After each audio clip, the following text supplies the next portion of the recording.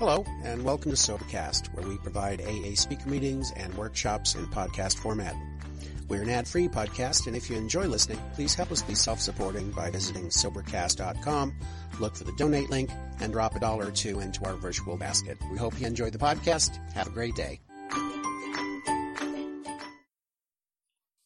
Thank you, Claire. Hello, everybody. I'm an alcoholic, and my name is Craig. Sobriety date is 11/28/98. My home group is the Mighty Purpose and Rhythm Group. We meet on Thursday nights at 9 p.m. Eastern Standard Time. It is a virtual group. You're all welcome to attend. I do have a sponsor and a service sponsor, and Tamara and Broken Elevator Group. Thanks for having us. It's always an honor to speak at an Alcoholics Anonymous meeting. And over the years, I've had the opportunity to do that in a format with my wife, my mom, Stephen, my stepson, which, I mean, I've done a lot of things in AA, traveled to a lot of countries, served in a lot of different roles. And I mean, to come from the devastation of alcoholism and the family of alcoholism like I do, and to be able to sit here and share about the freedom of AA and other 12-step programs we cooperate with, I mean, there's just no bigger honor. So thank you. And Stephen, great job. Thank you for sharing your experience, strength, and hope with us. You know, it's our instinct to look at Stephen or anyone young and be like, oh my God, he's so special. He's young. And you know, they did that to me when I was new in AA. But the thing is, the way we look at it is no matter what age you are, we are just as sick. And no matter what age you are, we have the same opportunity to be well. And of course, Stephen's a smart, intelligent, special kid, and he did a great job speaking. And he touches me to hear him talk about a relationship. But I just think for us, it's important to understand that alcoholism hits you no matter what age you are, and that illness hits you, and that solution can hit you as well. I certainly remember what I was going through at 6 years old, 6 years old. I was in the back of my first New York City cop car at 5. The parties that I was stuck in, the blasphemy that I saw at parties and stuff, because I grew up in an alcoholic family, you know, distorted. It talks about in our big book, warped lives of blameless children, et cetera, et cetera. I identify with that. You know, you think about the topic of the meeting today. It says practice these principles in all our affairs. And most of us would think of the 12-step. And most of us think of the 12-step as sponsorship. And sponsorship is just such a small part of the 12-step. I mean, for me, being the self-centered alcoholic I am, not I was, I am, it took a long time to get right with work and home. Actually, let me rephrase that. It took a long time to even get a job, and then to get right with work and home. You know, that's what I dealt with. I came into the rooms of Alcoholics Anonymous at 19. I didn't know how to hug. I didn't know how to love. I didn't really understand respect other than a couple of principles coming from the streets. I had served time. I was in countless institutions. Most of my visits with my mom were behind a glass window or at a treatment facility or center or a family day or her bringing underwear to the jail. That's what had become of my life. That's where I got to. And you know, all because of alcohol and alcoholism. I grew up in a family where, you know, my grandmother died and she was yellow when we died, and we called it diabetes. You know, we didn't call it cirrhosis of the liver. I grew up in the 80s and 90s, you know, and you know, it's a different world today, but back then, I mean, I had a couple of uncles that were gay, and, you know, in the 80s and stuff, you didn't really talk about being gay, if you remember, but we would talk about gay all day before we talk about drinking, you know, and most of the women were the control freaks, as Stephen put it, or the folks trying to manage the family. But we had alcoholics that were male and female, man or woman. But most of them were the men, dying early. Like, I never met my grandfather because he died because of alcoholism before I could meet him. My other grandfather wasn't around because of his drinking. My grandmother, as I just mentioned, died early. My other grandmother used to send me $5, you know, every month with a card and tell me how wonderful my father was. And I was like, I don't understand what you're talking about, Grandma. I haven't seen my father. He doesn't show up. I'm always sitting on the stoop waiting for him. So what are you talking about? He said, oh, no, he's a good guy. He's a great guy. because that's what we do. We try to fix everything. We try to make sure everything's okay when it's not. You know, and my father was a New York City fireman, and, you know, he had all these awards and he was on the news, and, you know, he's such a great guy, but he couldn't pay child support, which was only $100 a month back then. And he couldn't show up to pick me up, which really damages you as a person, you know, which really touches me, because if you knew and saw, and I know Stephen did a good job painting the picture, but if you saw what it was like when Stephen and I first met, or when my wife and I decided to live in the same house with her two children, my two stepsons, and what that was like and what it's like now, that's solely because of the steps. No other reason. If it wasn't for the program of Alcoholics Anonymous, that relationship wouldn't exist. Stephen may not be in Alateen. My wife may not be in Al-Anon. My mom might not be in Al-Anon. I may not be sober. The friends that Stephen mentioned, who also happen to be sponsees, I mean, when Stephen was going through those steps, obviously there's certain things he didn't want to have to talk to his stepfather about. So those kids, those guys, those men, my sponsees, helped him and heard his fifth step. And that's what we do. We practice these principles in all our affairs. I mean, this meeting today isn't about how AA members sponsor Alateen members. It's just the way it fell for us. But what I'm talking about here is about how members of Alcoholics Anonymous show up in the community no matter what. Stephen talks all the time about one of my sponsees and friend Ryan, who traveled an hour just to watch 15 minutes of Stephen's concert, you know, because that's the relationships we have. That's what we do in Alcoholics Anonymous. We make things right, and then we do more than that. You know, we exceed expectations only with the help of that 11th step. I can't imagine waking up. I mean, you know, Stephen mentioned it already, but like, I don't know what's more insane. Me taking a drink or being here in Alcoholics Anonymous and not working the 12 steps. I really don't know which one's more insane. Understanding, not trying to be funny, but understanding the repercussions of both, you know, and I'm sure folks on this call, much like myself, know plenty of people or have gone to plenty of funerals or wakes of folks that did not have a drink inside their system when they blew their head out, or did not have a drink inside their system when they decided to, you know, to make the ultimate sacrifice. And I don't know what goes on the death certificate, but in my experience, that's alcoholism. That's the effects of untreated alcoholism. So this is a pretty serious, fatal, progressive illness, in case you haven't already known that, which I'm sure you do.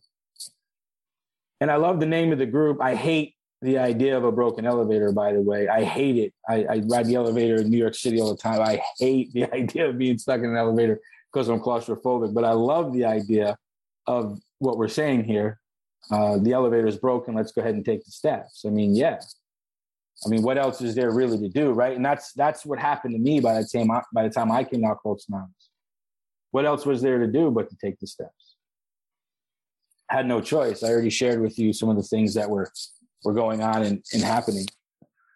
So, you know, alcohol beat me up very early and very quick. And like I told you, I was surrounded by alcoholism, and, you know, there's folks that had no idea because it goes generations and generations, right? So yeah, sure, I was mad at my mom for a while when I was first trying to get sober, but what alcoholic isn't mad at anybody who sticks around, you know?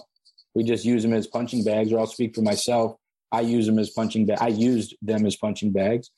But really, my mom did everything she could in the world that she grew up in. And, you know, if you were to hear her story, there was a couple of moments where somebody had recommended Al-Anon or Alateen, but she never made it to there.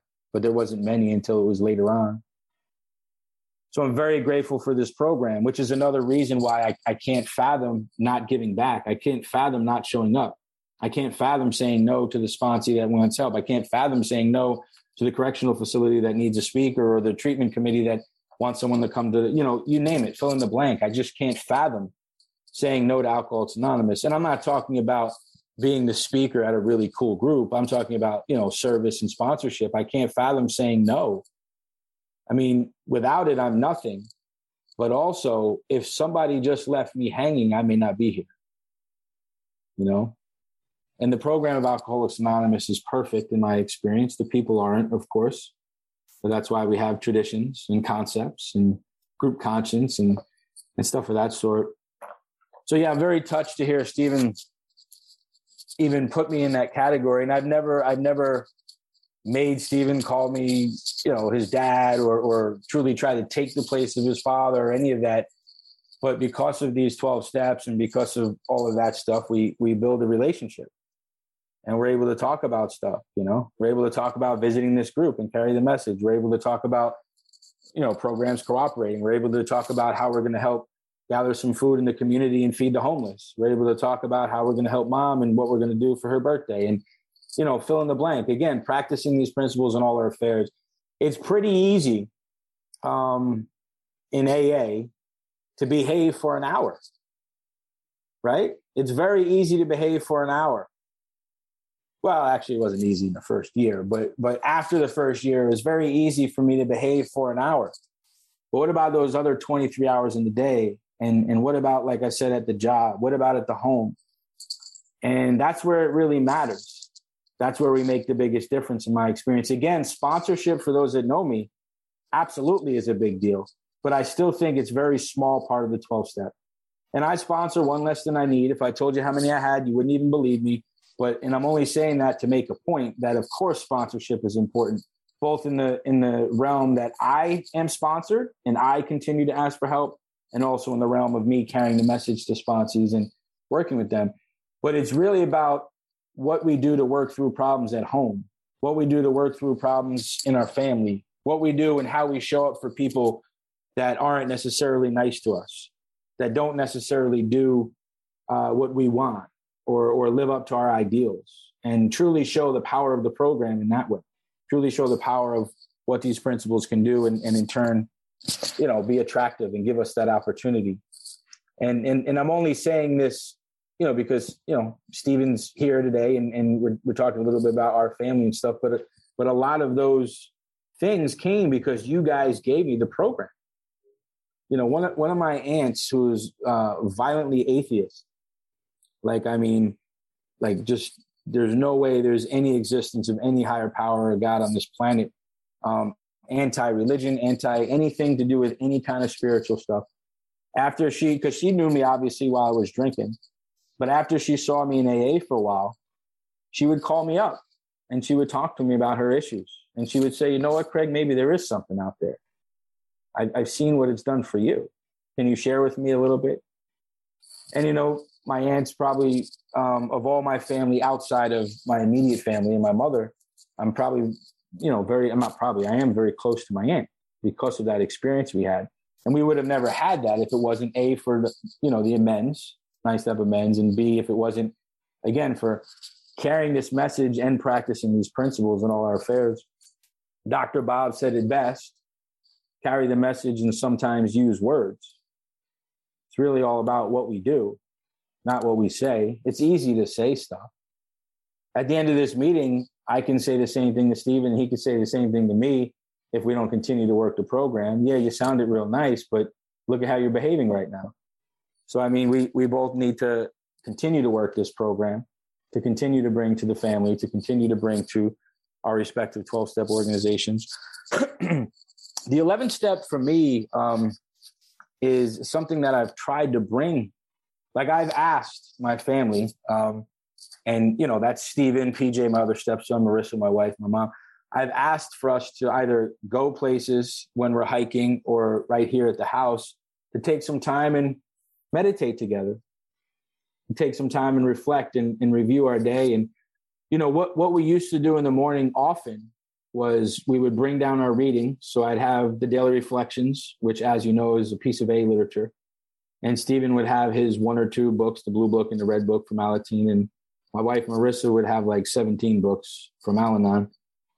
And we would pick some readings and we would share in those readings. Yeah, I know, Stephen. We would share in those readings and we would share our vision for the day, and we'd talk about how we relate and, really trying to bring that experience, strength, and hope. And again, like, what an honor when you grow up in a home when you have no idea what's true or false, when you engage in the self-imposed crisis of alcoholism and drink yourself to oblivion, and you have the inability to stop drinking on your own, and you end up in 17, 18 institutions, and you end up incarcerated multiple times, and supposed to do 15 years in prison, and you get the gift to be able to get out. And, you go through all of that. And then here you are sitting in a household where recovery is possible. I feel an obligation.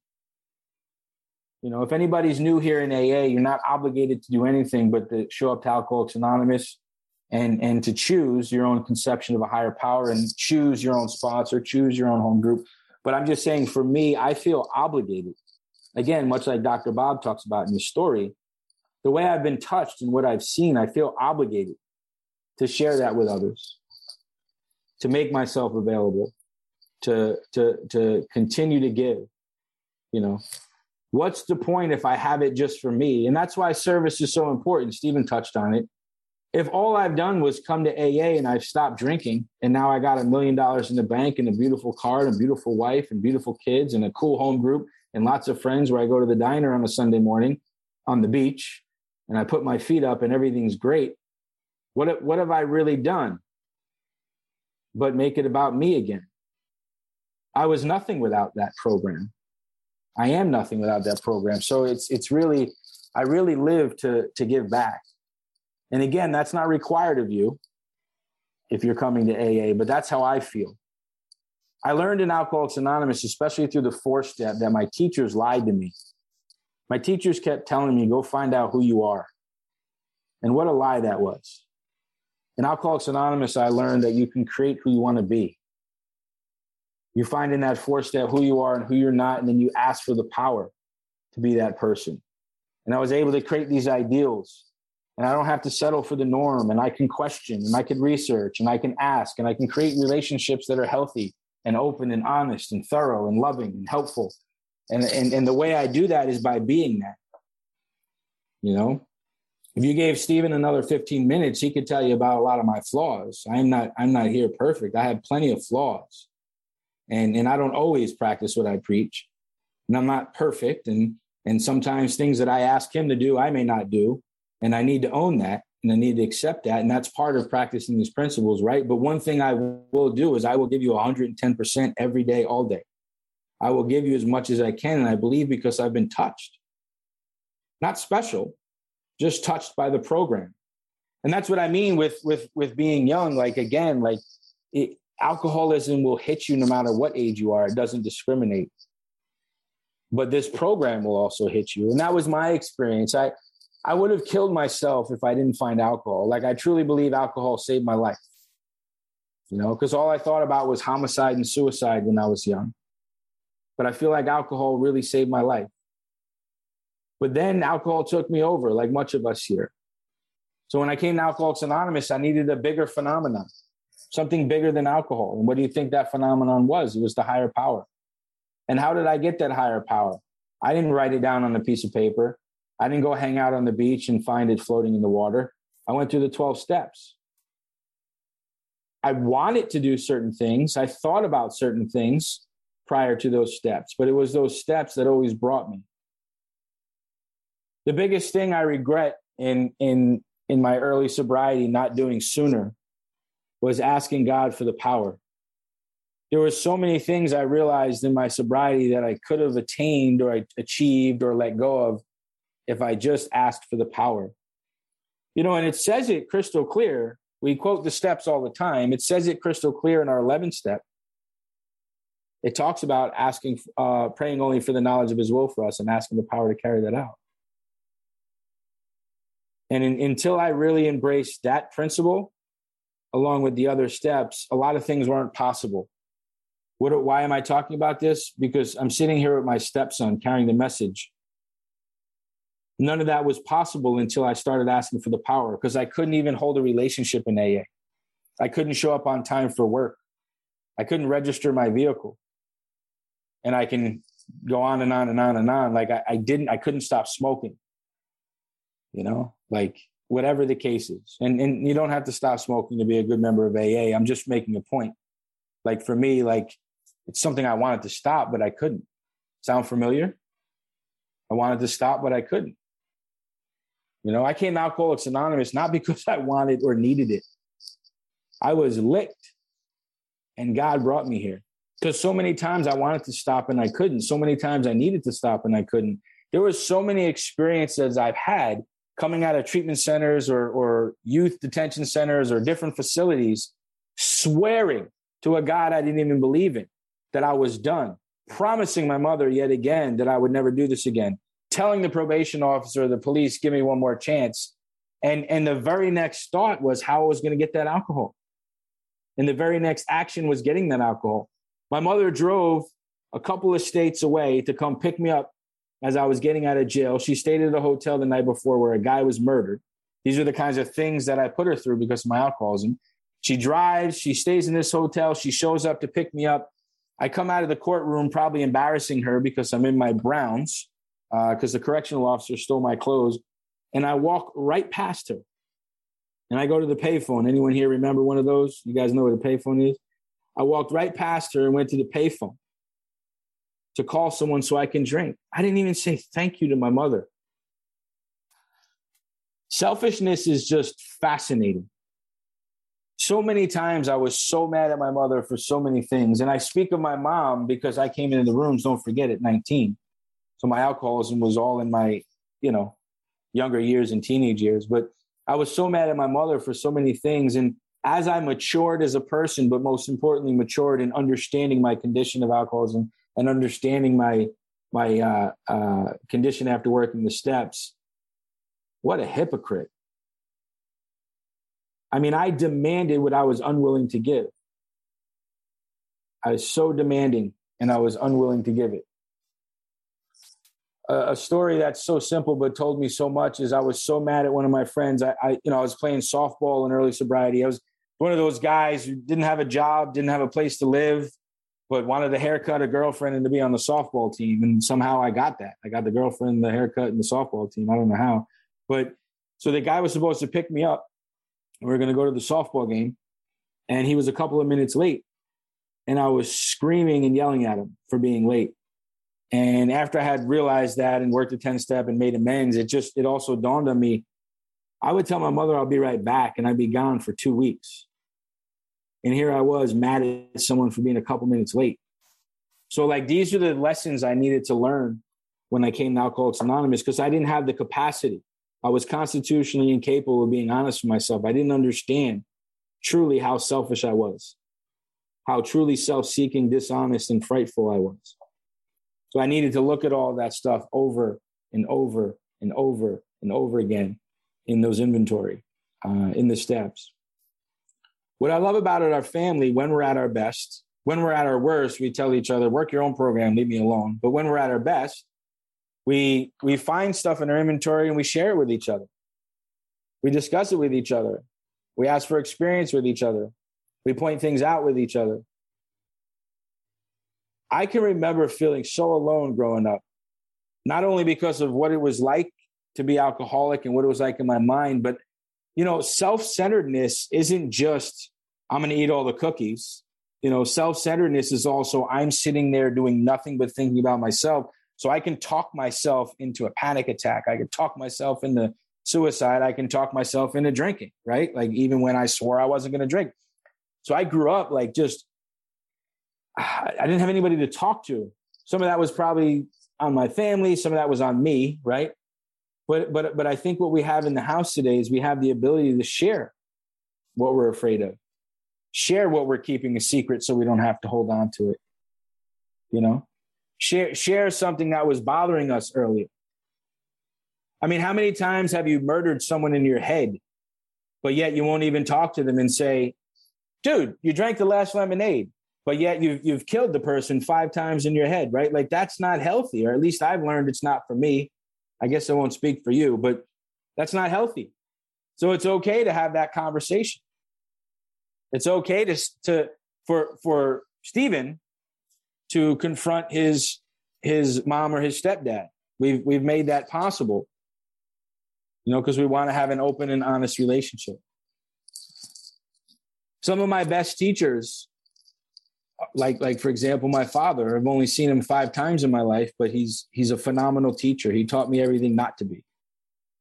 But I wasn't able to see that lesson until I made amends to him for the one thing I did to him. because I drank the poison every time expecting him to die. Drank the poison expecting him to die. I almost threw my life away so many times because of the anger I had for a man who only showed up for me 5 times. I'm mature enough now to understand, because of these steps, because of this program, that doesn't have to be the way it goes.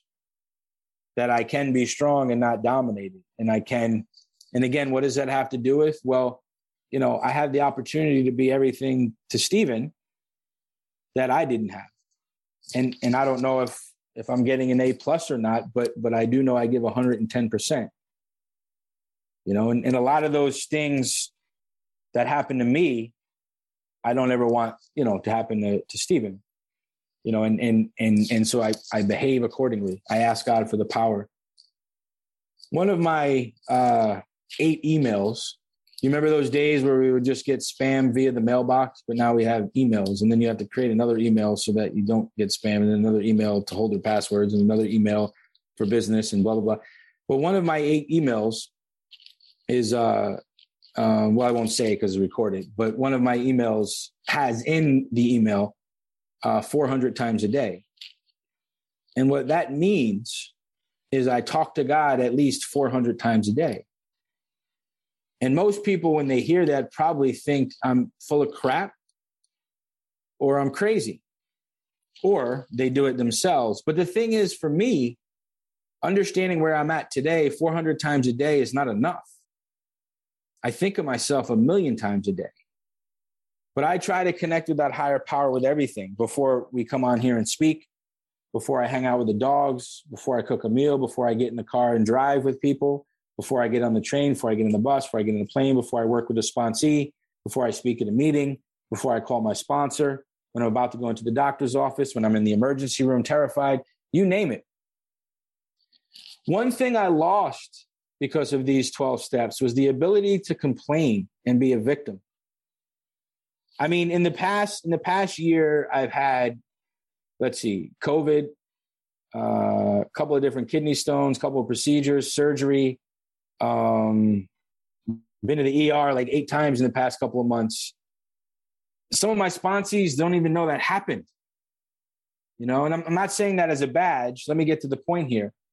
Is because when we're focused on the solution, when we're focused on asking for the help we need, that's not as much of a priority. Don't get me wrong. There's a couple of people on this call that know that happened, and I was afraid, and it hurt, and it was painful. I'm human. I get it. But I'm just saying, I used to live my life where a friend of a friend of a friend of a neighbor's son died, and it was all about me.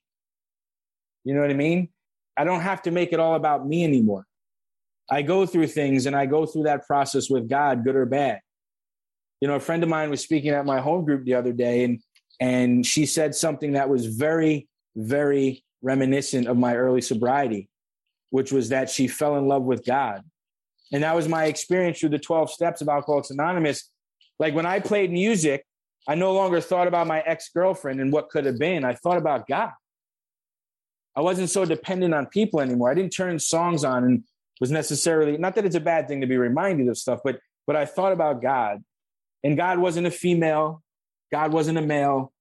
I mean, God was indescribably wonderful and larger than any of that, and was just the source that I tap into. My relationship with my higher power really is that simple today.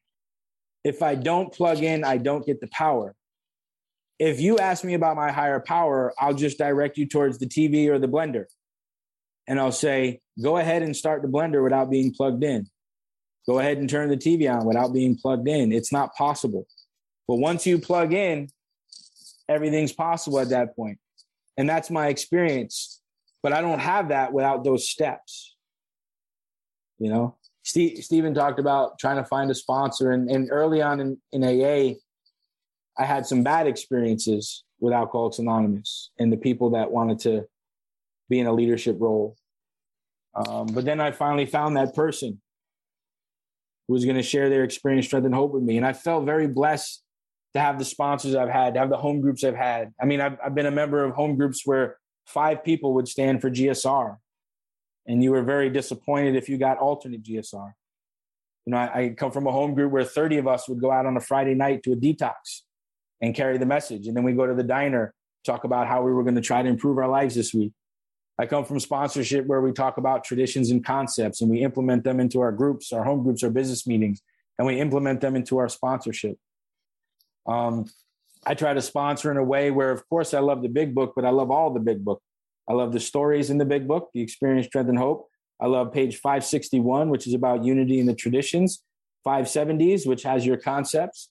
I love all the big book. I love the part of the big book that tells you other A literature that's available. I love all the big book. The preface and the forwards. Some of the most powerful things in that big book is the preface and the forwards. It tells you who we are and where we came from and how we got here and how important those traditions are. And when I read those when I was new, even though I couldn't even tell you what these words meant, so I wasn't thinking that way, but just to see that AA was a movement and there was integrity and it was in many different countries and many different people are involved. And then you crack open that book, Alcoholics Anonymous Comes of Age, and you hear about people in Alaska finding a frozen big book and starting AA. You hear about a bartender that's not even a member of Alcoholics Anonymous helping 12-step people while he's serving drinks so that AA can start in Chicago. You hear about a couple in Ireland. This one gets me every time. A couple went to visit Ireland, and instead of going on their vacation, they helped start AA. And that is my experience since I found a sponsor, got in a home group, and went through these 12 steps. It's not about me anymore. I've been on vacation, and my whole vacation has ended up rescuing dogs and bringing dogs back to where I live. That wasn't the plan. You know, I show up as God asked me to, you know, and it's just my experience with Alcoholics Anonymous and sponsorship and 12 steps to be something other than me. Think about Bill. None of us would be on this call right now. Bill was going out west for himself. Bill was going to get money. He was broke. Bill wanted a business venture. Bill was digging into something that would benefit him. He was not thinking about anybody else. But then he didn't have a choice when he was about to drink, right? And you guys know the rest of the story for the most part, right? So, like, that seems to be a common theme when we look at our history. When we keep ourselves in a position of being other-centered. And that's how I try to operate within my family. I think that's how Stephen tries to operate these days, my wife. Like, you know, what can I bring to the table? How can I pack into the stream of life? Am I being kind and loving? What can I do better? You know, what can I do for you? Early on in sobriety, if you go into there as a solution, I forget my pages these days, but I think it's page 21, where it talks about the constant thought of others. I used to stop at the constant thought of others, and I was a hero at the constant thought of others because I thought about how to control you. I thought about how angry I was at you. I thought about what I can get from you. But then the rest of the sentence made sense to me after I went through the steps. The constant thought of others and how I can help meet their needs. I stopped praying for myself years ago. When I'm sick, I pray that others get well. When I'm broke, I pray that others get money. When I'm angry, I pray that others find peace of mind. Everything I do today, from my phone to my car to my house to my backyard, there's a large piece of how I can help somebody when any of those purchases are made. My clothes, my food, my interactions with Stephen's teachers, my interactions with Stephen. How can I be helpful? Not just what can I get? I don't go to the store just for me anymore. Not much anyway. I'm still self-centered, but not much. That's the scary part. I'm not going to do comparison games. But again, I promise you, I work this thing 110%, but I still fall short. And there's still self-centeredness that I'm blind to until someone makes me aware. Sponsor, Stephen, Marissa, friends. That strange mental blank spot, whether it's a drink or a think. And that's why I know I need this program so bad. That's why it might be just so insane for me not to work the steps. So insane. I really, I don't want to sound like a martyr, but I'm really nothing without the program. I do a bunch of things okay, above average. You know, I can give you the list some other time of what those things are, but something I do really well is show up for Alcoholics Anonymous, participate at a meeting, get involved in service, deal with committees, That's what I do very well. And what's really cool about that is I don't have to worry about being the best, because in Alcoholics Anonymous, there's no second-class citizen, and we're all created equal. That's why we have anonymity. That's why we have principles before personalities, because we're not publishing people, we're publishing principles. And we all have that opportunity. Again, we respect people in AA, nothing wrong with that. We see leaders. I have people that I looked up to, and I'm sure some folks look up to me, and that's the way it works in AA. I get it. But the thing is, everybody can have this. It's not just the people that live in that neighborhood, or not just the people that dress that way. Everybody can get drunk, and everybody can also get sober and be free. Will they? I don't know. But we all have that opportunity. And that makes me feel so connected to you. Because even as selfish as I am, I really don't want to go into that neighborhood in my head where I need to compare and be better or worse than. It's so exhausting. It's so exhausting, that neighborhood. I just want to be a part of. I just want to be a worker among workers, Just want to be a member among members. I am a type A personality, and I will go for leadership. Absolutely. It's the way I operate. But I want to just be a part of. I want to think about the altruistic movement of Alcoholics Anonymous in my daily affairs. I want to think about how I can be altruistic within my family because of what I've learned in Alcoholics Anonymous in my daily affairs. Again, Stephen and I mean, we couldn't even have an honest conversation until the steps. Like when I tell you, it was literally the steps that brought us to have honest communication. It was literally the steps that brought us to recover from where we were. It was literally the steps that guided us to be able to help others. Many times, me, my mom, my wife, Stephen, we've spoken on panels at conventions, and, it seems pretty cool, right? Because here's a whole slate of family members that are sober and recovery, Al-Anon, Alateen AA, and, but I don't ever want to forget about the person whose family is not interested in their sobriety, or whose husband cannot get sober, or whose son just can't get this. So I think it's really important to be an example of how a family can recover. But I also think it's important to mention that we as individuals can be happy regardless of what our family is doing, our brother or son, Alcoholism brings you to some, sobriety brings you to some interesting spots with human beings. I was talking to a mom, since it was COVID, so it was probably 4 years ago now, maybe 4 years ago, I was talking to a mother. Whenever I speak at an Al-Anon anniversary, I get a whole bunch of mothers asking for my number, and they want me to fix their children for them, right? And I'm just like, yeah, that's not happening. But I can introduce you to some folks in Al-Anon, and you could have your own first step experience, right? But of course, I don't talk to them exactly that way. But anyway, this particular woman, she had lost her second child in a couple of months. Both of her kids were, running and gunning. And I said to her, I'm so sorry for your losses. And she's like, I'm glad it's finally over. And some people would think that's crazy. Your kids just died. But that's where alcoholism takes us, to a point where a mom is just exhausted. She couldn't function in the world anymore. She didn't know whether to leave you alone or to help you or to set you free. And she finally has relief because those two individuals have passed. That's not a conversation you have at the cafeteria at school, That's not something you talk about at the bus stop or on the line at DMV. Only those who have suffered from alcoholism understand that. Like, I didn't judge her for that. I didn't say like, oh my God, you don't love your kids. I understood it because I know what it's like to do that to my mother. And I know what it's like to have that done by other friends who are out and about. Again, sobriety in AA will bring you to some places. There's an education that's priceless. It really is. We learn the tools of how to be about in this world. So practicing these principles in all our affairs is a very deep topic. It's not just sponsorship. It's not just being involved with the group. It's everything. The entire program of AA, the entire family structure, the work structure, because that's where we carry the message too, right?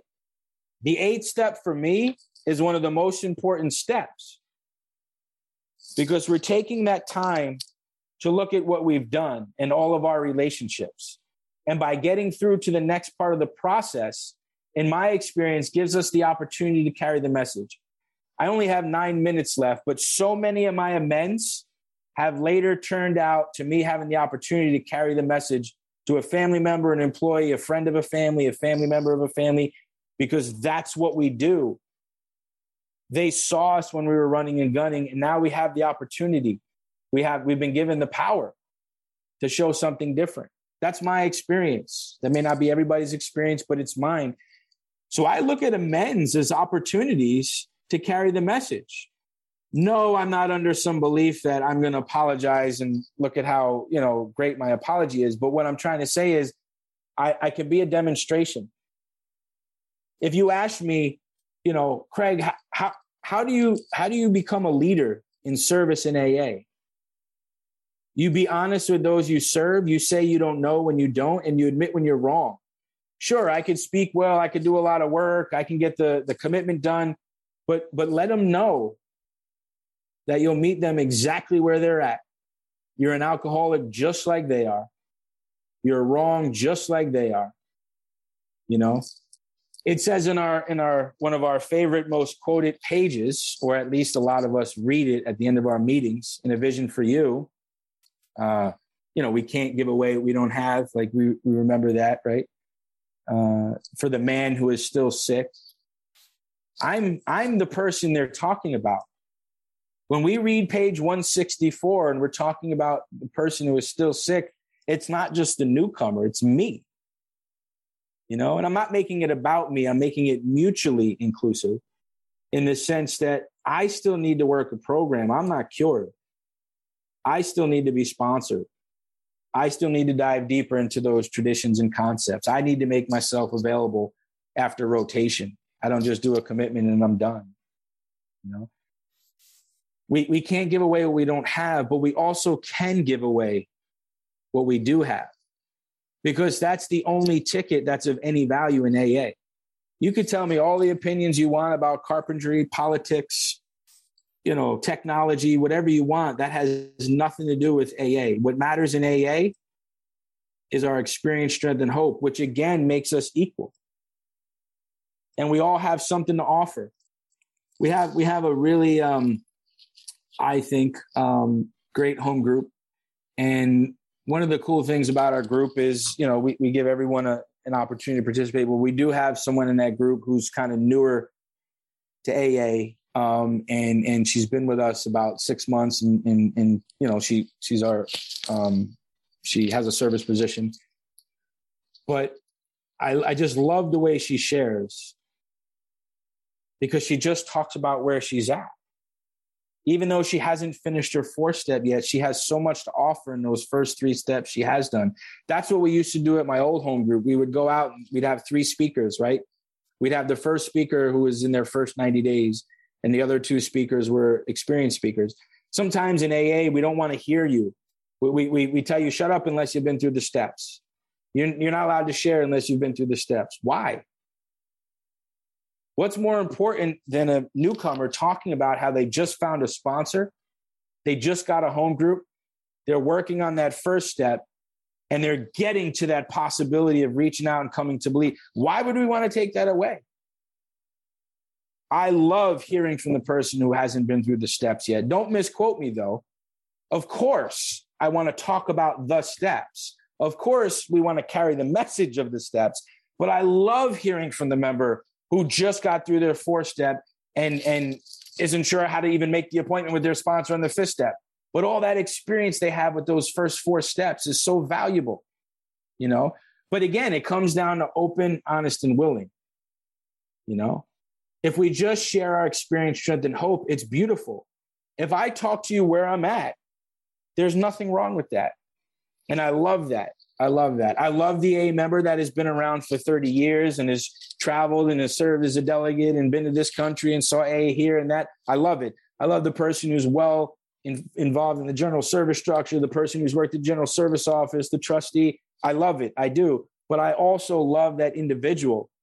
We had a guy at our home group speak recently from Mexico. He came on and he's back again. And I'm the speaker seeker right now. And when I asked him, he's like, oh, I haven't been through the steps yet. And I'm just back and I'm not here long. I said, perfect. I want you to share your experience, strength, and hope, because I know the group's going to be fine. He shares for 15 minutes of where he's at. He talks about how he cannot get it, but here he is again working on it. And he's got a sponsor and he's got a home group. And then we have the other hour of many other members who have the opportunity to talk about the steps. You know, don't want to get preachy, but sometimes we get rigid. We get so rigid, you know, but I love the steps. I love the traditions. I love the concepts. I don't know any other way to function in AA. If I'm at a home group business meeting, I don't know any other way to function than using the 12 traditions. If I'm at a district meeting, an area meeting, a general service conference, and functioning within the general service structure, I don't know any way else to function other than traditions and concepts. There's no other way to function. And my life today, I don't know any other way to function than to use the 12 steps. Home, work, family, grocery store, pool, you name it. I used to ask God to show me, but I forgot to trust. I would always ask God to show me, and then I'd spend the whole day complaining to my sponsor that God never showed me.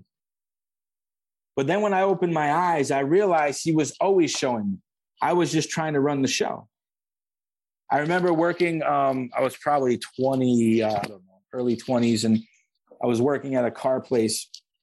And I asked God to make me useful. Please make me useful. I'm so tired of thinking of myself. And this was a new job that I had just gotten. And, you know, where I was living at the time, there was a lot of gangs, and there was 2 rival gangs employees that worked at the same place. And they were fighting every day. I was like a referee at work. And they would bring their posse in and they would fight out in the back, and cops involved. Like, it was crazy. Like, I'm supposed to be managing a store. And meanwhile, I'm a referee. And I'd call my sponsor and I'd be like, this stuff doesn't work. Every time I ask God to show me how to be useful, there's a problem. And he said, well, maybe there's your opportunity to be useful, Craig. And so I started to take that perspective. Believe it or not, I carried a message to two of those 3 people. One guy I'm still in contact with today. God gives us the power and the opportunity to create change. When we ask him, he shows up. If you've been through the amends process and you're on this call, you understand what I mean.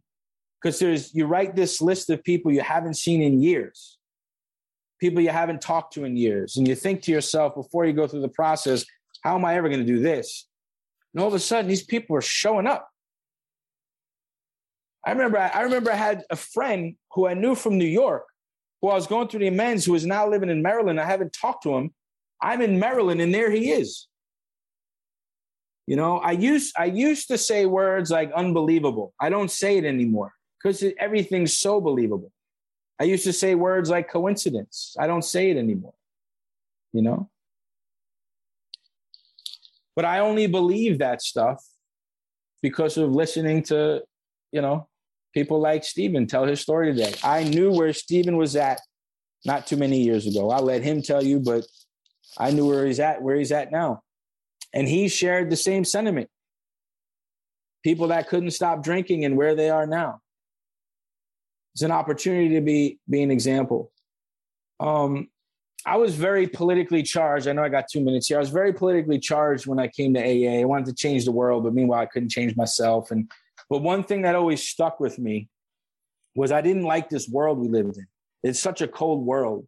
The way we treat other people, you know, countries at war, starvation, the way we treat animals, like that's something that's always on my inventory.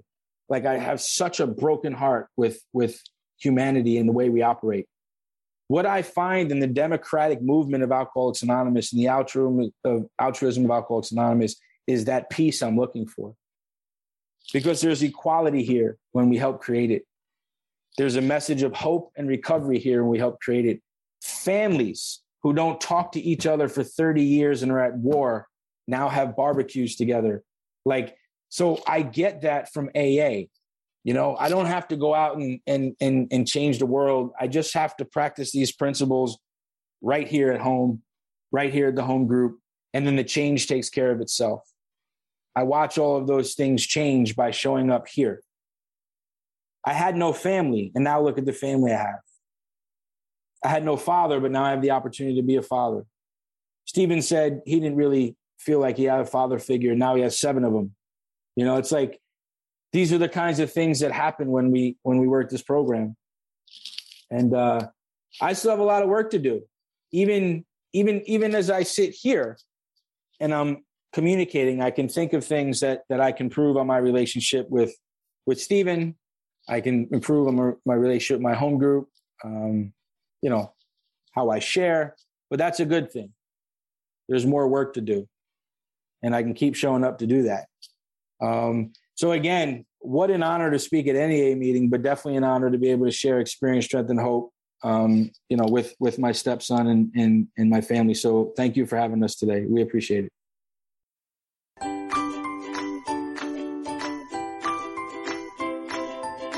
Thanks for listening. I hope you enjoyed the podcast. Sobercast is ad-free, and we'd like your help in order to keep it that way. So if you'd like to help us be self-supporting by pledging $1 or $2 a month, visit Sobercast.com and look for the donate links. Thank you very much.